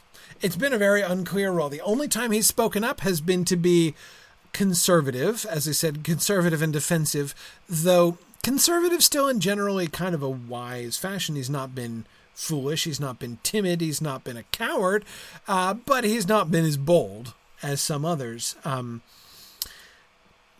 he doesn't have a job, especially once, he didn't have a job when Gandalf was there, and then Aragorn shows up and he's totally out of a job, right? So what's Denethor's role? So there's been a large sense in which, even if we don't look at it from even if we try to forget everything we know about the published text, right? We just look at the text, the story as it's been unfolding so far. Denethor has still been a problem. Or, I won't say a problem, I'll say a question mark, right? What do we do with him? Do we need him, right? What's he going to do? So I think that I have been feeling that the Denethor question has been something that's been getting kind of more and more acute. And as we get closer to the actual battle, the need to do something with Denethor. He can't just be a cipher. He can't just be a figurehead ruler who doesn't actually do anything because Gandalf's the one who's actually in charge until Aragorn shows up, and then he's the one really in charge, right? So having him just be passively bossed around by everybody else doesn't seem like the move, right? So where's he going to go? What's he going to do? Again, in the debate on the following day, it is still Faramir who argues that, this is Christopher explaining it, of course, it is still Faramir who argues that an attempt must be made to hold the outer defenses at the line of the Anduin. But so far does the new writing go towards the actual words of the Return of the King, that when my father came to revise the passage, he had little more to do than to give the speeches to different characters. In this version, the speech made by Prince Imrahil, warning of another host that may come from Mordor, is given to Gandalf, and it is Faramir who is adamant and concludes the debate with words that afterwards became his father's. "Much must be risked in war," said Faramir, "but I will not yield the river and the fields of Pelennor unfought, unless my father commands me beyond denial." "I do not," said Denethor. "Farewell, and may your judgment prove just, at least so much that I may see you again. Farewell." Here's still plain vanilla Denethor, right? This is like milquetoast, I've got no roll and no spine Denethor still, right? But yeah, Jennifer, this kind of breaks my brain too, right? Seeing these speeches that we're so familiar with in the mouths of different people, right? And in their mouths, meaning something completely different. Much must be risked in war. I will not yield the river and the fields of Pelennor unfought. When Faramir says that, I mean, wow, right? Complete transformation of that speech. This is now like the resolute words of a bold captain, right? And here's Denethor saying, "Okay, son, win one for the Gipper." So what's Tolkien going to do eventually down the road? He's just going to reallocate the speeches, pretty much, right? Change a couple things, but doesn't need to change too much. Now, just as a total side note, I feel like this should have like a do not attempt thing, under like if you're writing a book and you're revising it and you decide that you want to completely change the trajectory of an entire conversation, keeping almost all the speeches word for word and just putting them in the mouths of different characters, unlikely to affect the change really well, right? I cannot say how much I don't recommend that you take this approach to revising your own stories. In fact, really, it's one of the things that kind of blows my mind. I don't know. Maybe someday I'll put this stuff all together in a talk. But it's something I've been kind of thinking about a lot as we've been going through the history of the Lord of the Rings in particular. People often talk about how the Lord of the Rings, if the Lord of the Rings manuscript was sent to a modern publisher, no one would ever publish it. Like no modern publisher would accept all the stuff that you get in the Lord of the Rings. They would want so much revision, and it's an interesting exercise to imagine what a modern editor would do to the Lord of the Rings if it were handed to them. But apart from the unorthodox final product, Tolkien's process, it's just really funny. He doesn't do this the right way. This is not how you're supposed to do it. I don't think anybody would recommend Tolkien's. Have you ever heard any creative, in like a creative writing class context? You imagine a creative writing instructor being like, okay, whatever you do, never change anything. Like if you have to cut something out, keep it so that you can use that line word for word somewhere else, right? Just whatever you do, change as little as possible in order to affect the change that you're trying to go for. I mean, like it's an approach that seems more certain to end in like disastrous confusion and unreadable prose. It's hard to imagine advocating, and yet, of course, it's exactly what Tolkien does, and it's completely brilliant how he does it. Yeah, exactly. Nancy says, despite changing it as little as possible, make sure to do so in as many drafts as you can. Yeah, no, it's kind of amazing. But anyway, sorry, that's kind of an aside, but I couldn't help but think about that here. But of course, it does work, and it works phenomenally, right? When he does come back to this, when it's Denethor saying those things, much must be risked in war, but I will not yield the river and the fields of the Pelennor unfought. 100% different, right? Completely in the opposite direction. It is chilling. It is absolutely chilling to hear Denethor say those words to Faramir, right? Anyway, let's keep going. But he's not saying it yet, right? So how does this happen? The early conversation of Faramir and his father and motives must be altered. Tolkien finally discovers the answer, right? As we've seen happen so many times, sometimes we see these things get discovered right away. Sometimes he will, like the penny will finally drop, right? He finally sees the picture. Denethor has been this shadowy figure in the background, constantly pushed to the side, right? He's like the dude standing, the guy without a partner at the middle school dance for the whole discussion of the Battle of Pelennor Field. But now Tolkien finally, it all comes together, right? The early conversation of Faramir and his father and motives must be altered. Denethor must be harsh. He must say he did wish Boromir had been at Henethanoon, for he would have been loyal to his father and brought him the ring. Gandalf may correct this. There's a non-zero chance that Gandalf will correct this misapprehension. Faramir grieved but patient. Then Denethor must be all for holding Osgiliath like Boromir did, while Faramir and Gandalf are against it, using the arguments previously given to Denethor. At length, in submission but proudly, to please his father and show him that not only Boromir was brave, he accepts the command at Osgiliath. Men in the city do not like it. This will not only be truer to the previous situation, but will explain Denethor's breaking up when Faramir is brought back, dying, as it seems, right?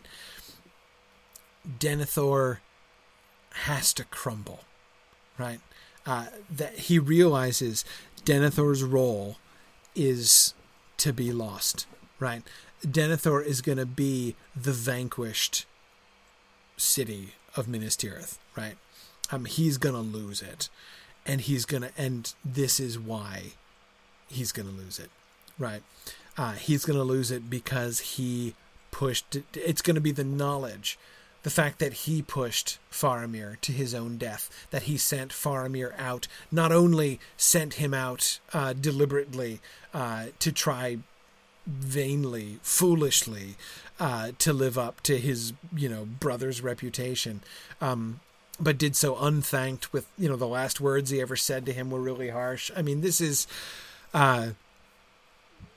really keen psychological insight on Tolkien's part right here. I mean, I can't help but think this is let's not forget, it's 1946, right?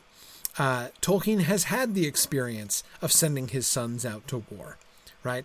And he is still in 1946 nursing one of his sons who has returned home shell-shocked and very unwell, right? So he has had not exactly this experience. I mean, he didn't send his, sons out and wasn't harsh to them as far as we know. But you can see Tolkien imagining this. I do think that, this is, notice what I'm doing. I'm appealing to Tolkien's biography, which I almost never do. But this insight, this is, the insight of this is a very parental insight here, right? Not that we're giving how-to parenting tips here yet, but clearly he is seeing the psychological picture. from the point of view of a parent, right? Denethor is going to break up, right? That's what Denethor is going to do. He's going to die. The pyre of Denethor is already crackling off in the distance now, right? He has discovered what Denethor's job is going to be. This is the natural fulfillment of Denethor's character. And of course, it also makes, he hasn't said it yet, but we can see how like this conception of Denethor clicks into place, right? It fits like a puzzle piece when you finally find the right piece. Not only does it work psychologically, not only does it greatly deepen the story of Faramir, not only does it get Denethor out of the way when we need him out of the way, and also, by the way, spotlight Gandalf's role in a really productive way without Gandalf having to assert himself and take charge in a kind of dubious and uncomfortable way. But it also enables him to have Denethor be like the symbol of the Gondor that you have known, right? And the old days are passing, and the new age has come. So using Denethor and Faramir kind of generationally to sort of show that as well. Again, just everything, like boom, it completely fits. Well, I say everything, almost everything, because you'll notice what's still not there, right? And what's still not there is the Palantir. It's just his daddy issues. Okay. And Faramir lay in his chamber, wandering in fever, dying, as it was said, while his father sat beside him and heeded little the ending of the defence. It seemed to Pippin, who often watched by his side or at the door, that at last something had snapped in the proud will of Denethor, whether grief at the harsh words he spoke before Faramir rode out, or the bitter thought that whatever now should happen in the war, his line too was ending, and even the house of the stewards would fail, and a lesser house rule the last remnant of the kings of men. So it was that without word spoken or any commission from the Lord, Gandalf took command of the defence. Wherever he came, men's hearts were lifted, and the winged shadows passed from memory. Tirelessly he went from citadel to the gate, from north to south about the wall, and yet, when he had gone, the shadow seemed to close on men again, and vain it seemed to resist, to wait there for cold sword and cruel hunger. See how it all fits? See how it all comes together, right? This is it, right? This is the answer. This not just solves all the problems. This doesn't just solve the problems, right? It's not even just about that.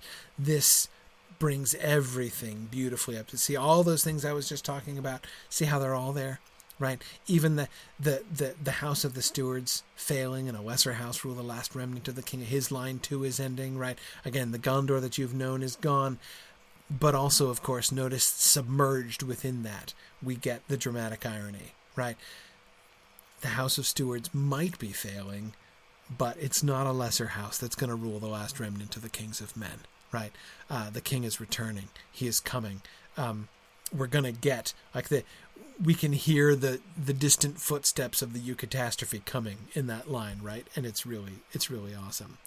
And Yana, exactly, this is, as we've seen so many times, and as he articulated it, it's like him discovering what really happened, right? Now he has seen the real story of Denethor, and everything works.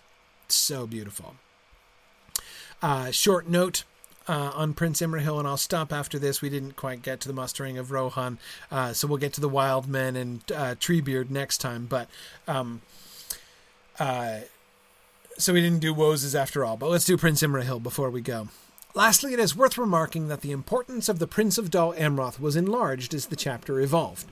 In the Draft C, Pippin did not name him among the great persons present at the council held before Faramir's return from Henneth Anun, and this remains the case in the fair copy D. The prince's intervention in the deliberations before Faramir went to Osgiliath is absent in the first version of D. Remember, the words that he will get in the published text are given to Gandalf first. It enters with the revision where he is called Dol Amroth. His bringing of Faramir to the White Tower was never added to D. That is, remember, when he's the one who's carrying the injured Faramir into the city, right? So he doesn't get that role right away. And in drafting for the latter part of D, he is not mentioned as accompanying Gandalf in his tireless perambulation of the city. The passage in which he is introduced here, with the reference to there being elvish blood in the veins of that folk, for the people of Nimrodel dwelt once in that land long ago, was in fact written into the D manuscript as an afterthought, soon after my father had passed this point. At this stage, the name Imrahil had still not emerged. So there's just a little note to say, Prince Imrahil, still not really that. He's growing, right? He's not named yet. There seem to be two elements, right? One, there seems to be a desire to have some other captain of Gondor. So far we have a council of Denethor, Gandalf, Faramir, right? So that Tolkien seems to want, or to come to want, as he's revising these scenes, somebody else, right? Some other Gondorian perspectives, because, and you can see how, like, with just those three, right, it's kind of tough, because you've got all the complicated dynamics between just those three. So having, like, I don't know, like an impartial Gondorian voice seems to be something that he kind of wants. So there needs to be some other figure there, and he doesn't yet see him clearly, right? He gets connected with Dol Amroth, but he's not even given a name. After this, we get the real birth of Imrahil's character is the elvish blood thing, right? There being elvish blood in the veins of that folk, for the people of Nimrodel dwelt once in that land long ago. That's really interesting, right? So let's watch Prince Imrahil, because you know why I find this so interesting?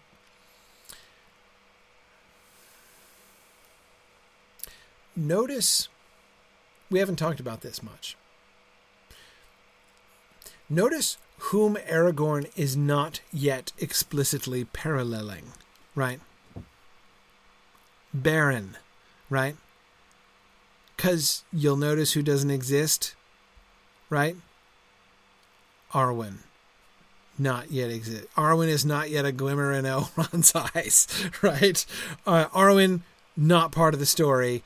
Again, Éowyn briefly auditioned for the part of future Queen of Gondor.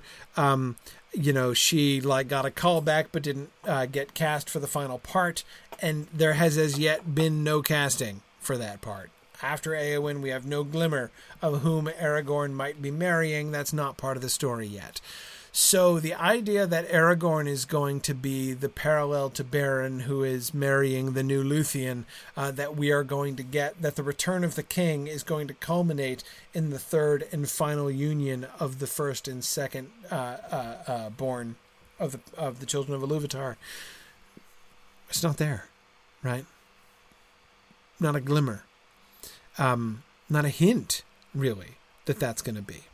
So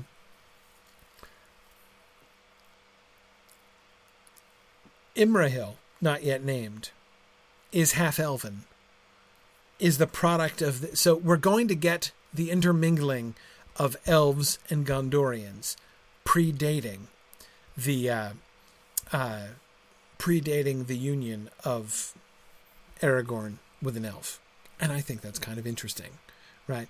So that is another reason, as we kind of build up towards the advent of Arwen's character, that I find the backstory of the elvish blood of the princes of Dol Amroth to be particularly interesting. So, just a little note. Let's watch for this. Be really interested to watch Imrahil's character grow and see how that happens.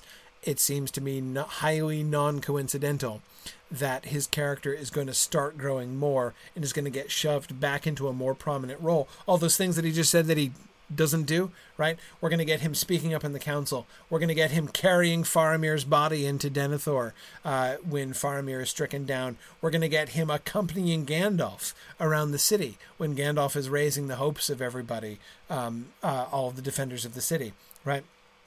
We're going to get him coming out and leading charges out into the battle. We're going to get him coming out and saving Eowyn's life, right? We're going to get all those things from Prince Imrahil. He's going to become a really important character. All of that stuff post-dates these rumors of elvish blood. As soon as he gets elvish blood, now, right, he becomes something. So that's kind of interesting. I really want to see how that grows. All right. Sorry we didn't get to the Wozes. We'll get to the Wozes next time. I didn't actually have all that many slides. I had more slides, as I said, from the first chapter than the second in our reading today. So we'll roll that into next time, and we'll do the Battle of Pelennor Field and see what happens next 2 chapters. As I recall, a little bit short anyway. So we will keep going, right? We'll keep moving forward. Should be able to stay on target next time. So, and next week is normal. Yes, next week is normal. So, cool. All right. Thank you, everybody. And I will see you guys next week. Don't forget, we are 24 hours away. 24 hours away. We're 23 hours and 53 minutes away from the deadline of Mythmoot registration. So register, come to Mythmoot because it's awesome and I can't wait to see you there. Thanks everybody. Bye now.